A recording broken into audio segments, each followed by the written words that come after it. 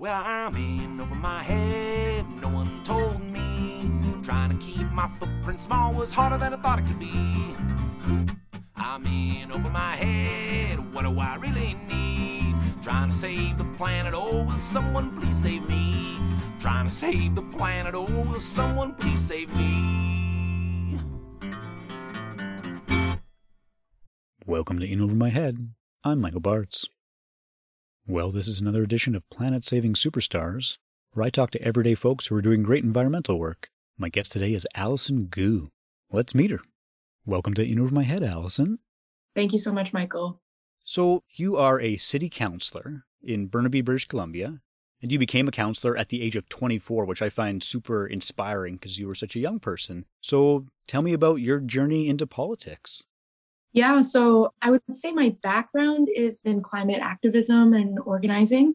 I was super involved in the climate strikes that started. I was back in Montreal at the time, and the first climate strike that kind of came about was thanks to a lot of student activism that came from the history of Quebec strikes and fighting against higher tuition. So that legacy kind of followed through with the climate strikes, and then climate strikes kind of took off across the country. And so I was really involved in that organizing. I was super involved in like youth climate mobilization efforts. And then the IPCC report came out, which was that big UN climate scientist report back in November of 2019 or 2018 that essentially said we have until 2030 to make massive sweeping changes in order to limit or prevent runaway climate change. And that timeline really hit home for me. I've been involved in environmental advocacy and more recently climate justice organizing since I was 15, 16. And that really hit home. The report really hit home, the timeline that we're in. And I kind of got frustrated because I was like, it takes so long to convince these politicians to do something and to do something at the scale and at the urgency that the climate requires of us. And so maybe I need to stop spending my time trying to convince people and actually go into politics myself. Yeah, and I love that you saw that challenge that we have and those goals we have to reach, and you decided to take action to do something, especially in politics, which can be very, like you said, slow-moving and arduous. And so what was it like as a 24-year-old getting into politics? It was a lot of extremes. So on the campaign trail, I'd have people who would only vote for me because of my age, because our city council was and still is to some extent quite a bit older and not representative or reflective of the age demographics of our city. And then the other extreme was people completely trying to tear me down and you don't have any experience. How old are you? Are you 18 yet even? Can you vote for yourself yet? And having my voice or authority when I brought up policy issues or issues that I wanted to advance, people saying that I was too naive because I was young, I could never get that accomplished, and kind of trying to slow things down by decreasing any legitimacy that my issues or my voice had. And you're kind of proving those people wrong now because you've been elected, you've been reelected, and you've been working on some of these policies. So yeah, tell me about some of the work you've been doing. Yeah, so on climate change, there are a couple of big motions that I did that I'm proud of. The first one was we received a report that was slating a section of one of our largest intact forests that remains for development. And this section of the forest was one of the most important sections because of the topography of the forest. It's quite a steep slope down, and it's right next to the Brunette River, which is the river that TMX, the pipeline, is going to be running alongside. And a lot of the forest that was alongside the river previously is no longer intact because of pipeline construction and the way they've just torn down all the trees. So it's really important because as we see more of these torrential rains and these downpours, water gets flushed into our rivers and creeks and streams, and it increases the turbidity of that water and increases that volume of that water. So it can mean that habitats are very easily destroyed by how quickly the water is running into the sides of the banks. My motion to protect all of the forest was passed, and that work is going to be continuing. Another piece of the work that I passed in my first term was around transportation. So cycling and active transportation is a huge way that municipalities, one, can help fight climate change, but two, are fully in jurisdiction of. So one thing that you'll hear often from people who follow local politics, they will say, municipal governments have to stay in their lane. Fighting climate change is not something that is in a local government's jurisdiction. But that's not true because infrastructure, roads, streets, street design, and generally urban planning of infrastructure as well as housing is a huge way that municipalities can help fight climate change. In Canada, municipalities can influence about 40% of the country's emissions. And the biggest way that that happens is through personal transportation. So because we've created all of these cities and suburban areas that are reliant on automobiles, we create a lot of carbon emissions. And a really important way that not only helps to fight climate change, but also helps to create more enjoyable, lively, thriving cities is by designing our cities for people again, not just designing them for cars, and building housing where people work and play, and also making it easy for them to get to their grocery store or their gym or wherever it is they're trying to go to by bike or public transit or another form of active transportation. The motion that I put forward was to expand the cycling network implementation by improving connectivity to SkyTrain stations, so that's our rapid transit, and by ensuring that we have safe routes to schools to make sure that kids can travel by bike, and to end something called orphan lanes, which comes as a result of our development paying for cycling lanes. And it means that a lot of partial lanes are created, which is pretty unsafe. Speaking of active transportation, you're a cyclist, and you did a bike trip, a rather long bike trip related to climate action and walking your talk. So tell me about that, the bike trip you did.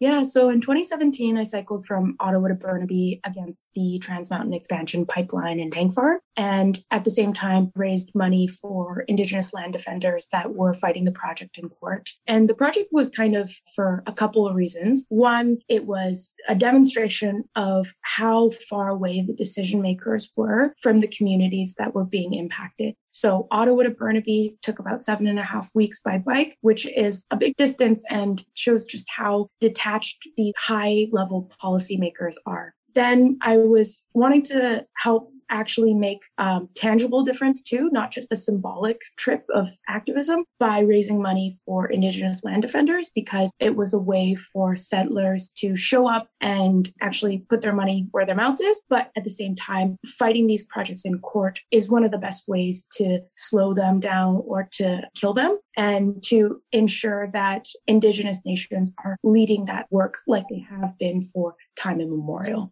How was that biking from Ottawa to Burnaby just physically? Was that something you'd done before? No, it wasn't. And it was something that after doing that trip, I firmly believe that anyone can do a long distance bike trip as long as you have the time. Time is the biggest limiting factor. And I trained a little bit, but you end up just training en route. It was really beautiful and enjoyable, and probably one of the most incredible things I've done in my life. And you also were raising money for this lawsuit. What was the outcome of that? How did that go? Yeah, so they actually won their court cases, and the Squamish Nation won the court case, and that sent the project back into the hands of the provincial government to require more stringent environmental criteria. And I did some advocacy and lobbying around making sure that the provincial government here in BC actually did make those requirements more stringent. So in your work in Burnaby, you've worked a bit on housing and equity as well, which I find interesting. Tell me a bit about some of that work.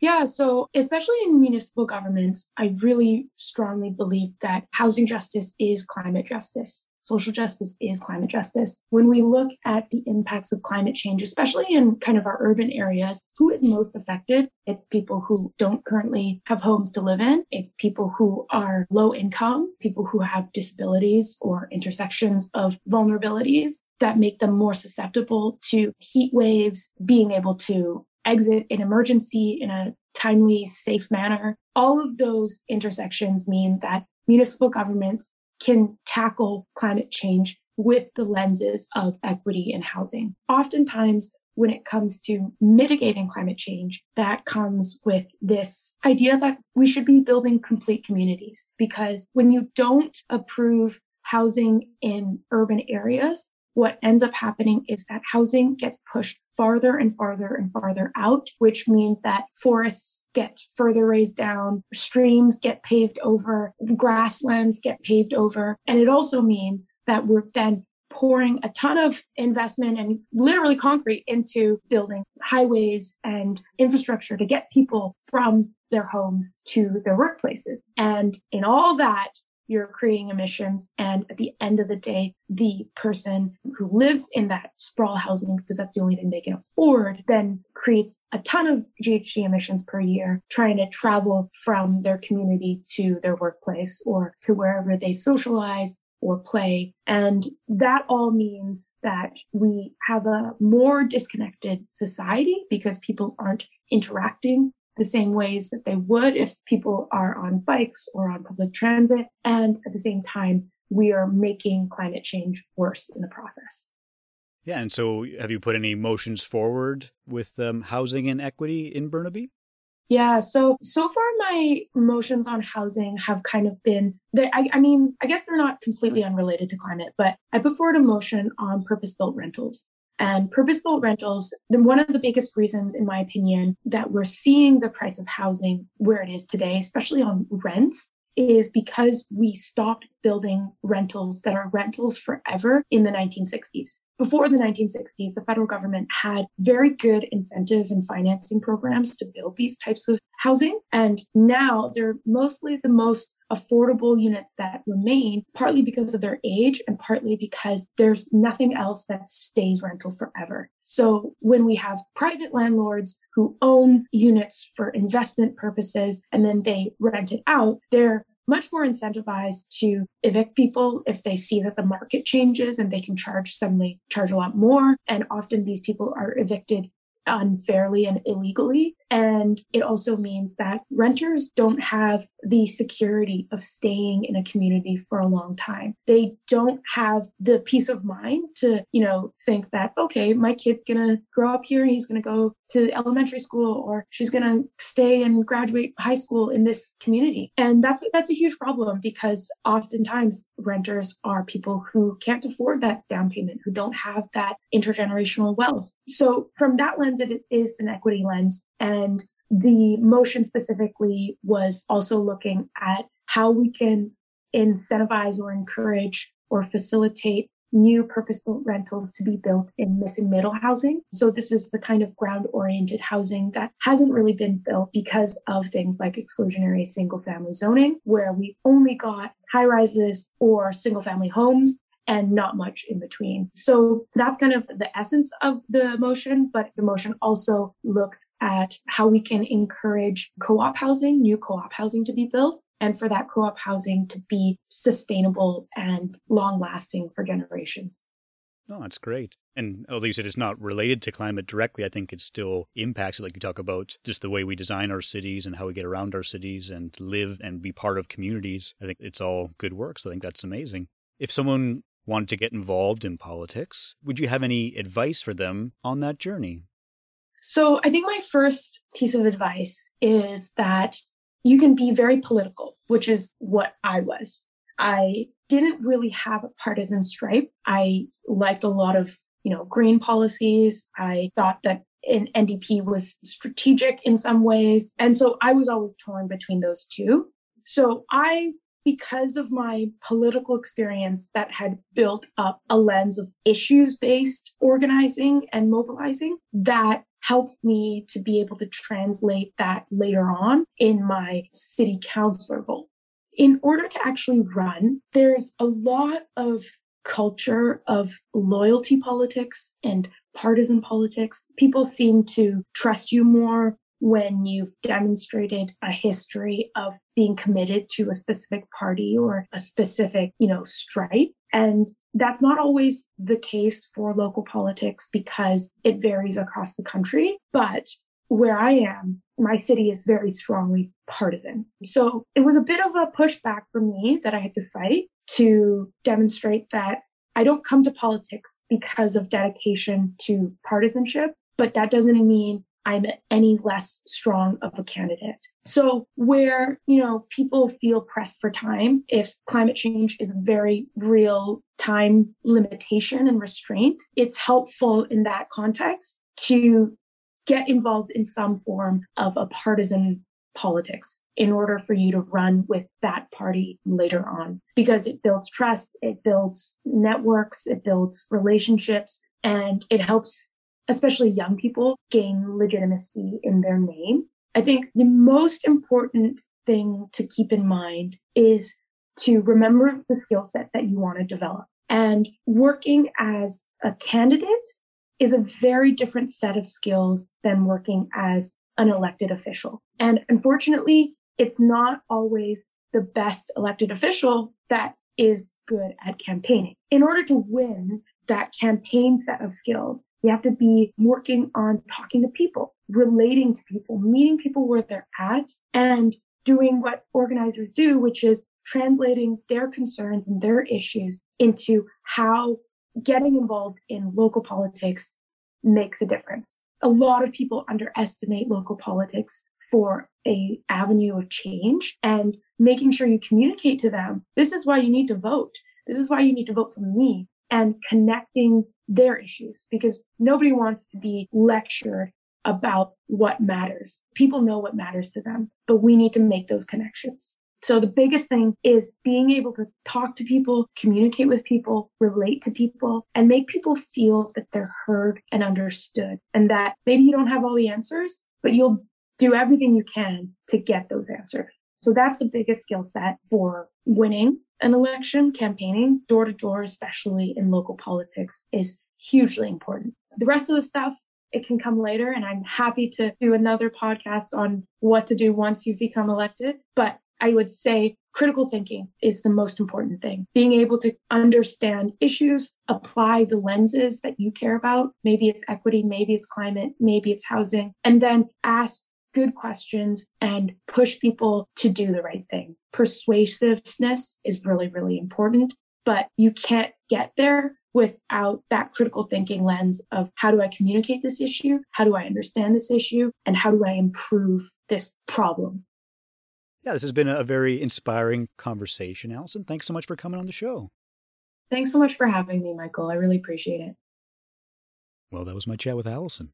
I love that she got involved with politics at such a young age because she wanted to actually make a difference and actually make a change. So to me, that was really inspiring. And meeting people where they're at. As a politician, you've got to talk to different people from different backgrounds and bring people together. So I thought that was a really good message. Well, that's all for me. I'm Michael Bartz. Here's to feeling a little less in over our heads when it comes to saving the planet. We'll see you again soon.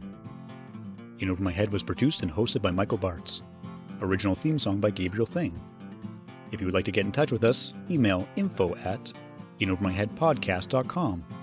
Special thanks to TELUS Story Hive for making this show possible. I'm trying to save the planet, oh, will someone please save me?